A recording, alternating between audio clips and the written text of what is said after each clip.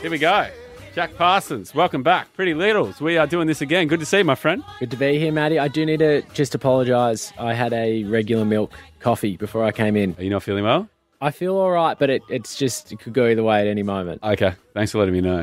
what were you on before that? Were you on the oats? I'm an oat milk guy, but I was in a situation with somebody I hadn't hung out with very much, and the wrong coffee came out, and rather than just kind of be a normal person and say this is actually not good for me. Because you don't want to be that guy. You don't want to make that impression at the start. Just drank the whole thing, so we'll see what happens. You're a trooper. Good to see you, man. What's been happening? You've been surfing. I've been surfing. It's been big surf down on the surf coast at the moment, so it's been like 8, 9, 10 foot at Bells and Winky. And I like looking at that. I went out at a break nearby to Bells and Winky called Boobs. And it was, 6 or 7 foot or something, which is too big for me. Yeah. And I went out and as soon as I got out, I was just plotting my escape as soon as I got out there. So it's big, it's scary, it's beautiful. I'm just I'm a wuss. What's your biggest surf accident?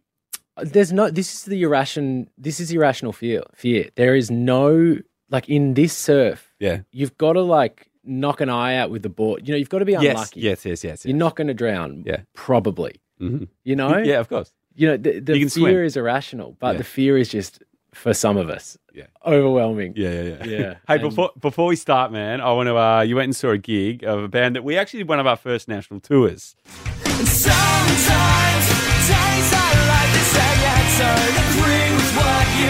You know how you have those moments where you're like, should I? And then you miss it and then you really regret it? That was me. I had something Slept on it. Slept on it, man. But you guys must have played so many shows together. They took us on their big first national tour. True. Back in the day, after this album. After this album, it was our first big support. So they had just released United Paper People. Hymns, what's the next one? Hymns of the True Believers, Non-Believers. Non-Believers, I think it was, yeah. And what did you guys just put out? I don't think we had an album out yet. I think we might have just had a couple of EPs, yeah. And then, we went, and that was big time, because Kiss Chasey fans back then, they were diehard. They were like line around the block kind of thing. Yeah, emos, man. Emos will, like, the fanaticism around emo bands is massive. Yeah. But I was late to Kiss Chasey. Okay. So you missed it around then. I wasn't into them. It didn't get me for some reason. Like the Doodles and What-Ohs track, I'd never liked it. And the drummer of Pretty Littles, Boozer, is a huge fan. Yeah. And he had a Bucks party, right? I don't know if I've told you. He had a Bucks party. Yeah. And we were prepping me and the other best men were thinking about how we celebrate his Bucks party. And you know, the Bucks parties, you're mean to the guy for some reason. We're like, no, Boozer rocks. Like, let's give him the day. So we came up with this amazing day, right?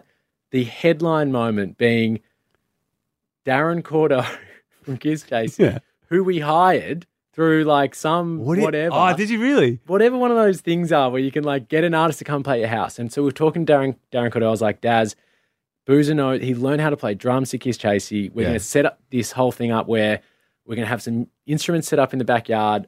I'm going to do this really boring speech to Boozer saying, you know, you're surrounded by musicians. We thought we'd set up a space so people could come up and play music. Nice. And then I was like, who wants to go first? And everyone's like, oh, I'll have a go. And then Darren Cordo comes out of nowhere and goes, you mind if I go first? Oh, nice. And everyone's like, oh. So Cordo comes off and then he's playing with a little guitar amp and singing. Sounds amazing. We've got Boozer's drums set up and he just nails every note. Like, sick, he was correcting Darren at one point. He's been like, no. It was amazing, man. Dude, that's so good. And how was the rest of the night? Like, did he hang out and have a few beers afterwards? He hung out, man. See, that's cool, man. I think he's off the gas now, but he was hanging out that night. Hey, Kiss Chasey, one of those bands, look at the photos. They haven't aged at all. They still look great. Particularly Daz, man. He's Peter Pan. He's Peter Pan big time. I would say this respectfully. Come on. Darren looks amazing. Yeah. Everyone else, they still look good, but they're firmly in dad territory. Yes. They're dads on a rock tour. Daz is a rock guy still on a rock tour. Yes. That's what I was feeling. Well, but they were amazing. Dude, he can pull off, we've talked about this, those who have listened to a few of our episodes, he can pull off the tank top. For sure. He can pull off a tiny little thing, just sits above his belt line. He's a vegan. No fat on him. Great Nick. Yeah. Did they hint at doing more? Is this it? Was there any hints of new music? There was no hint of new music, and in fact, the only hint I got from the gig was that might be it. Okay. So I think that the feeling was good. I mean, how can you possibly know? Bands that have been together for that long have had great success. Yeah. They're, whatever happened in Kiss Chasey, who knows? Probably just the same thing that happens to every band. You get a bit older. Yeah. It's not as easy to go out on the road all the time. I actually think Daz lives in the States. He's in LA. Yeah, he's in LA. So there you go. Yeah. Yeah. And he's got a band called Daz and the Demons that he's going to put some music out under, and he's a terrific talent, man. He's a great songwriter, and it was so cool to see him. They just played all the hits, man. Dude, and isn't that what you want? Because sometimes it goes the other way. Sure. Like a band will get back together, obscure freaking B-sides, tracks that no one's heard, and you're just like, oh, man. Like, dude, we saw the Strokes. No last night. Really? In Melbourne, man. Rod Laver Arena. No last night. I don't know what happens. Like, yeah. Because that's a weird thing that bands have to make that decision, on the like, obviously I'm mentioning in the same category, but not in the same category. But we have a song which is the most listened to song of ours on Spotify significantly. Okay. Like the next one has like 1 million. This one has like 2+. Yeah. Everyone likes this song. Yeah. We have not played it in like 10, like maybe 7 or 8 years. Why? We feel nothing for this song. What do you mean? Okay, so let me ask you this question now. New lineup? Yep. Reinvigorated? Yep. Nah, wouldn't play it. Can't. None of it. It's the Crazy. only one that we all agree on, because there are some songs that people like, others like you lobby for that, try and get them on the set list or whatever. This is not in the conversation. Dude, that's ridiculous, and so man. On like a scaled back, like relative to our tiny little hill, people be like, why isn't that on the set list? And like, why would Radiohead not play like those big songs? Why would the Strokes not play those big songs? It's ridiculous. Yeah, I don't know. I think on the other hand too, man, 3.5 minutes of your life for someone that brings them so much joy, and they bought a ticket to come and see you, maybe hoping to see that song. Maybe it's helped them get through a breakup or something like that. So I reckon in those moments, you're just going to be like, look, I'm doing it for them, not for me. I'll do the rest of it for me. But if this makes someone really happy. But okay, let me put it this way. Okay, one of the most generous performers in the biz has got to be Paul Kelly. He would not have not played To Her Door since it was written. Yes. Surely. He'll do that. Mm-hmm. But that's a great song. Yeah. Well, I don't know. When was the last time have you guys played it together in your new group? No, I haven't played in the new group. Haven't played it for about seven years. Like it's just objectively bad. Okay. I don't know what happened. Well, maybe hopefully this will happen to you. We did a thing like sporadically on our last tour, and someone screamed out, because we've got a new guitarist.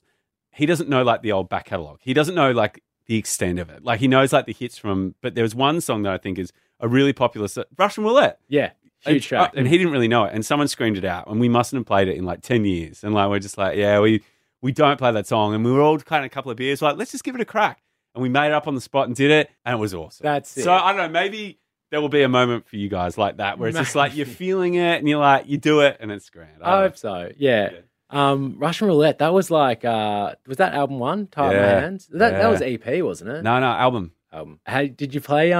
Was House Party getting a run on the recent set list? No, we need to do that one though. That was my absolute. I remember being in South America, when I was 19, with a very limited MP3 player, whatever I had then. Oh, dude, this is cool. You haven't told me this. No, I haven't told you. And House Party was like my look out the window and just think about girls and stuff. Nice, man. Well, how about next Melbourne show? We'll do it and you come up and sing it. Love that. Lock it in. Dude, we got a couple of things to chat about. Yeah. It's pretty loosely planned, but we've got a fair idea. But I think one thing we want to touch on is an amazing festival that isn't going to be around this year. They're taking a year off. No. You heard it here first. Of course, we're talking about Falls, and they've had some huge bands. Kings of Leon. We're talking about a specific lineup in 2006. Gautier. 2007. 2007. Also, Operator Police. Hello. Ping Pong. The Herd were there. The Gurge. Oh, Gurge. One of the great festivals, man. So many good memories from that. Yeah, that was I went there in year 11. So it was 2007, 2008 festival. Nice. My first go at a festival, like smelling that like cut grass and the mud and the excitement, and you're sneaking stuff in and whatever. Yeah. Like that feeling is insanely formative, and you kind of chase that, you know, and then you go to different festivals trying to find it. For me, Falls for those kind of 18 to 21, as an 18 to 21 year old, and this lineup, like, it is mind-boggling. Kings of Leon, they must have just put out that... maybe second album. Yeah, maybe. Yeah. Groove Armada, Paul Kelly, Midnight Juggernauts, Black Rebel Motorcycle Club with the original lineup. And I remember the sing-along to London Still by the Waifs, like the whole amphitheatre lighting up. Yeah. It was insane. It was really fun because you'd wait in line for how long? How long would you be in the car for? You could bring your own booze. Yeah. At that point too. I don't know. No. You don't reckon? We were sneaking stuff in for sure. Was it sneaking stuff into that? I'm trying to think. I'm Golden Plains. Meredith and Golden Plains, BYO. That's what I'm thinking of. Lots of fun. So hopefully that festival's back next year. What was your first fall? So we did Falls, and I remember we played after the Fleet Foxes, and I didn't know much about the Fleet Foxes, then went on to love them. We played. Yep. It was absolutely awesome, man. It was night, and it was one of those moments where it's just like, the car was leaving, so it's just like, hey, do you want to come back into town because we're going back that night? I'm just like, no. I'm staying. I'm staying. And then slept in some random dude's car in the boot. Nice. And then woke up, walked down the hill, and it was Tame Impala playing. They were the opening band on the second day. What? Yeah, dude. There must have been 20 to 30 people there. I was at that festival too, and I'm looking at the lineup, and there was a very young Violent Soho playing on that lineup. Yeah, man, they were kicking around. Architecture in Helsinki. The Drones were there. Blue King Brown, The Greats, Cat Empire. My goodness me, Donovan Frankenreiter. Dude, he was doing every festival in Australia. Yeah, I mean, and I was like, right there for it, bro. It's only as I've gotten older that I can look back at some Donovan gear and go, you know what? He wasn't that good. Huh? But it was the vibe of Donovan. It was the vibe. You know, he was having a good time. And he just seemed like everyone's mate. So I got some audio from Tame.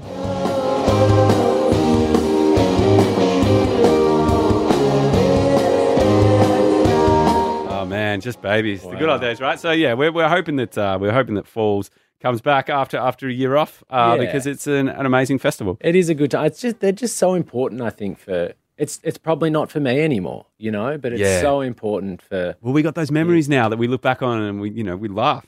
I got it, man. And you'd always hear the stories about people like with these outrageous plans and plots to sneak in, and absolutely. We need that back. Big time. A band that would have played at Falls many a times, touring later on in the year. We welcome back. Can't get started. Chemical heart. Every time I get started. And this is really cool because they're getting back together to re-release some of their stuff on vinyl because they never released albums on vinyl before because. You know, it was CDs, and you never think about that now, do you? It's like people didn't have to. Vinyl wasn't a thing then. And Grinspoon would have sold some CDs. They would have been there. Like when did what was that first album called? Something about Easy. So Easy and New Detention. So they're calling it the Easy Detention Tour. So those albums are both being pressed on vinyl for the first time. So good, man. What a band. Grinspoon are. Speaking about Falls, how many times do you reckon they actually played at Falls? You know, that must have been... It's got to be a lot. I'm saying 6+. I had a moment with Grinspoon. They were huge for Talk to me.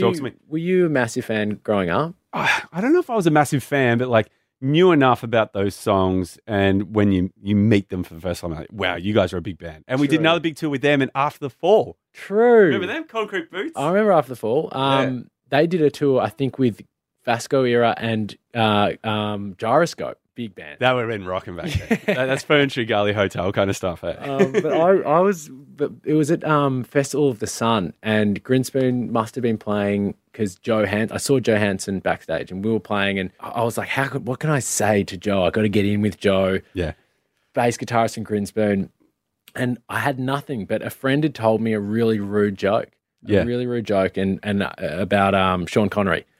And so I was like, interrupted a conversation he was in, and I just launched into this joke, and I just hope that it's long, and I hope there'd be enough to keep him interested about this joke to stay with me. Yeah, and man. By the time I was halfway through it, they were both looking at me and I was just saying words at them. And by the time I got to the end of the gag, like, we were on. And then 3 days later, Joe tweeted about a song. Oh, really? Made. Yeah. I was like, yes, got it. Dude, man. What a way. That's like, yeah, dude, that's gutsy too, because when you're supporting a band, you got to. Well, I could have just said, how are you? Exactly. Just had a conversation. That's good, man. That's gutsy. Any other good first impressions from back in the day? No, I mean, I would stuff it up. Like I had a problem with like idolizing people, like footy coaches. I would put them in too high a category. They were like gods, yes. So it was always, so bands, when we started hanging out or playing with bands or going to gigs or seeing these people, I couldn't have a normal conversation. It was impossible. Yeah, absolutely. It doesn't work for me. But I loved Grinspoon. I would have seen them like Groove in the Moo when I was young, and so many times seeing Grinspoon and Splendors and all kinds of stuff, man. They're playing with Private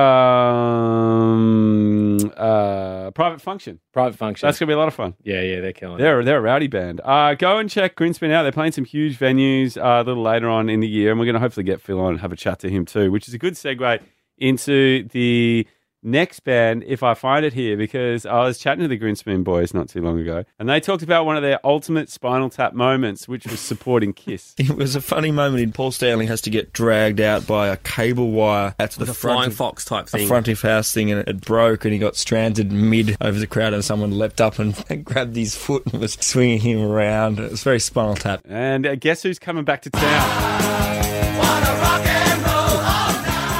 Kiss's End of the Road tour wasn't enough.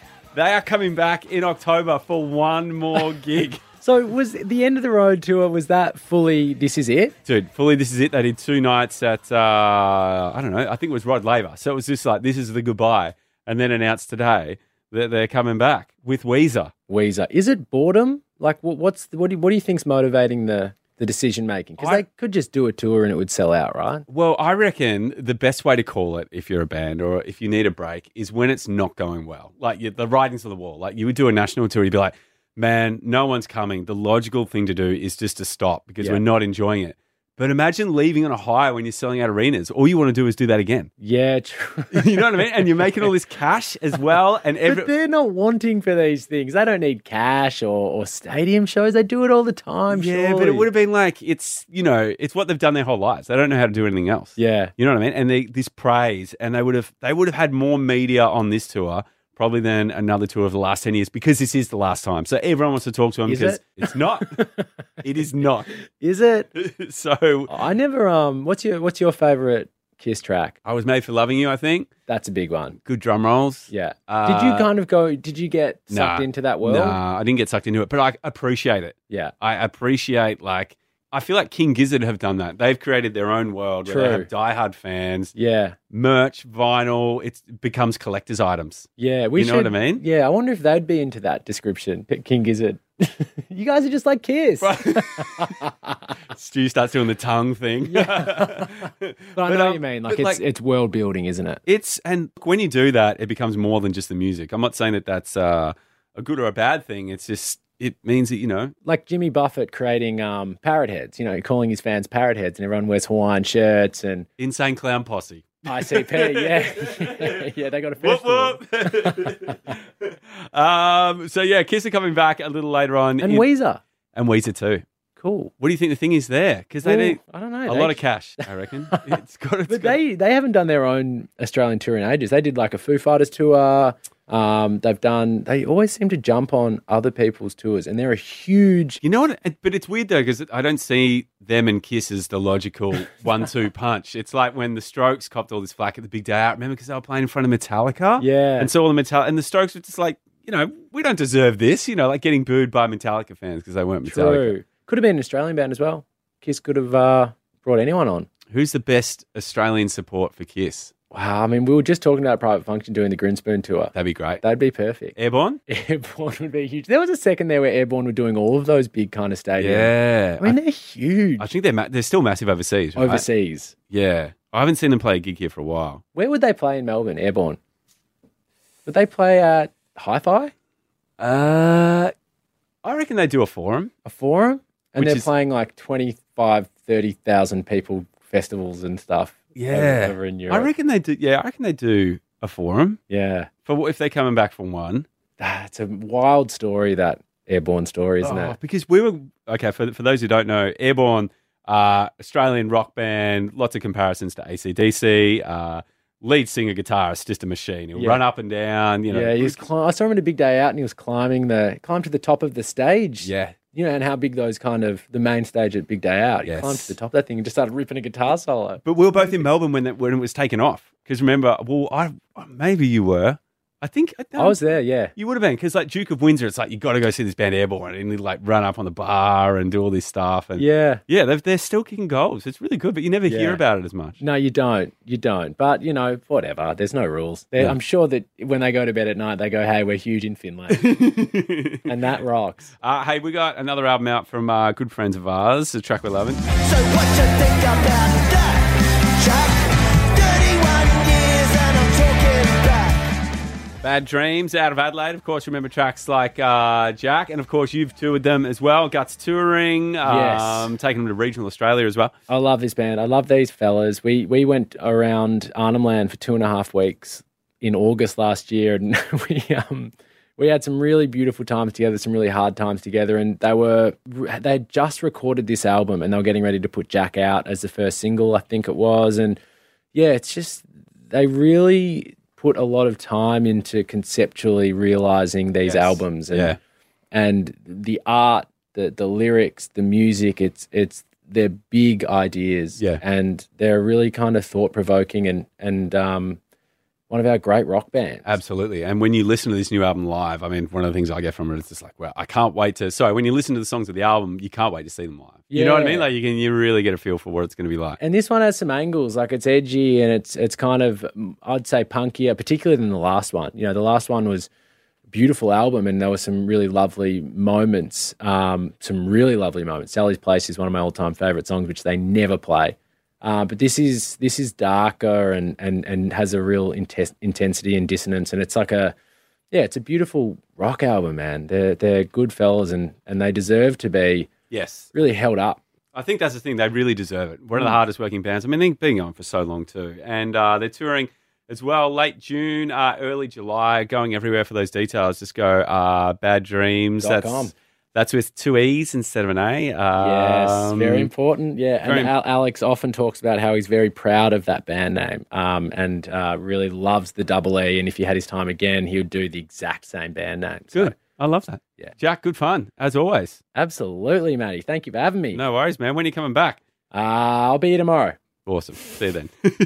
Press the wrong one again. Here we go. Here's the outro. Hey.